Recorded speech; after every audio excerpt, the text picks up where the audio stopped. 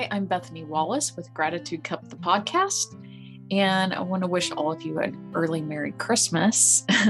And I want to talk today about the gifts that God has given me in 2021, and just this idea that a great way to reflect at the end of the year is to think about and meditate on what are the gifts that God has given me over the past year.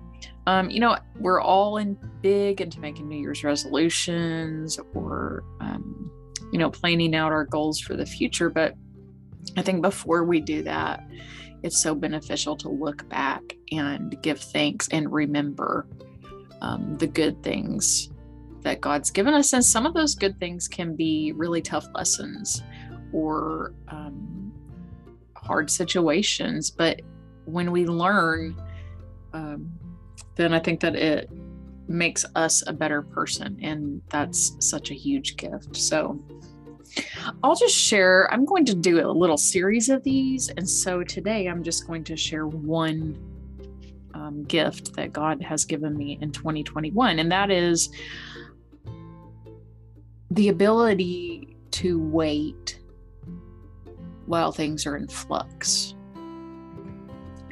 I guess you could say it's patience, but it's more than that. It's an acceptance that I'm where I am, which is in the middle, in between, in transition, and it's okay. It's not bad to be in the middle and be in a waiting place. It's also not a bad thing for me to not know what the future holds. And I, for a lot of my life, just played God and really just made all my own choices without consulting God. I wasn't that concerned with what was God's will. I was concerned with what was Bethany's will. And then I just try to get God to come on board with that. That didn't work for me very well. And thanks to recovery, I learned a different way of relating to God. I learned how to trust God. But that trust has to continually grow. And for me, it's been about in terms of this year, it's been about really deepening my acknowledgement that I don't know what's best for me, that I need to accept the present moment being just what it is and not try to make it something that it's not, and not try to force solutions, not try to move in one direction or another if I'm unsure which direction I'm supposed to move in. That it's okay to just be waiting, to be in flux, to be in transition. And one of the areas in which I've really developed this ability, I guess, is in a job search. And I started looking very, very casually. I started looking for a job in the spring of 2021. And I just felt compelled that it was the right time for me to try to go back to work. I can't really just put my finger on what made me feel that way. It wasn't like nothing horrible or huge, just the sense that, hey, it's probably time for me to earn some more money since I just have a little part-time business, doing communications and consulting work and partnering with employers and higher ed institutions to teach soft skills and career readiness skills and things like that. And I love that business. I like all the things I do with it, but I don't make tons of money. And honestly, doing business development and sales for myself is exhausting and can be really frustrating. So I think I was just feeling a little burnout and like, hey, I need some retirement. I need to earn some more income. And also I'd really like to just do some really good work for a great organization that is very mission minded. So that's been my focus in my job search. And I have interviewed, I honestly don't even know how many organizations I've interviewed with. I definitely have no idea how many jobs I've applied for, but the process has been really frustrating and it feels very lengthy. Of course, I'm being really picky because I don't want to just jump into something that would make me miserable. I'm not just desperate to make money. I'm sort of that purple squirrel candidate.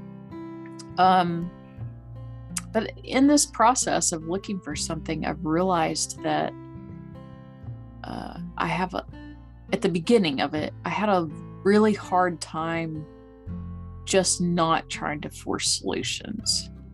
And while, yes, I need to do my part, like make sure my application materials are as perfect as possible, make sure that I follow up with employers, make sure that I prepare very well before I do an interview, all that stuff. And of course I do that stuff because I teach other people how to do that stuff through my business.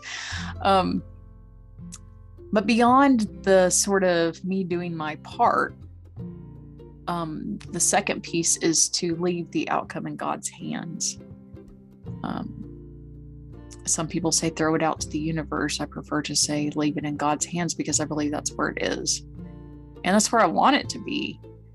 And just over time, getting rejected from different employers, or me feeling a sense that it wasn't right and backing out,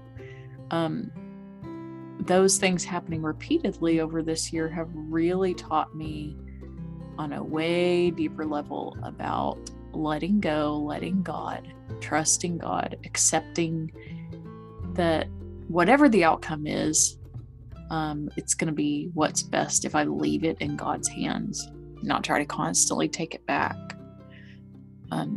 So that has been a huge lesson learned for me this year that I'm very grateful for.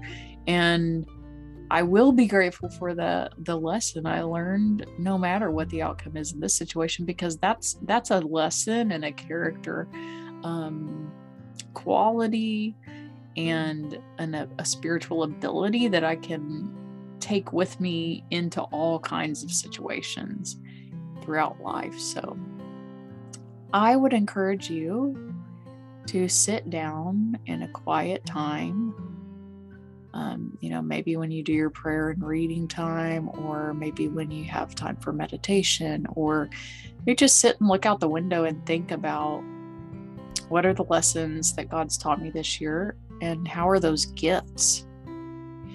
And I look forward to sharing more of my 2021 gifts with you throughout this month. I hope that you all have a great afternoon and that you will check out my blog at gratitudecup.com.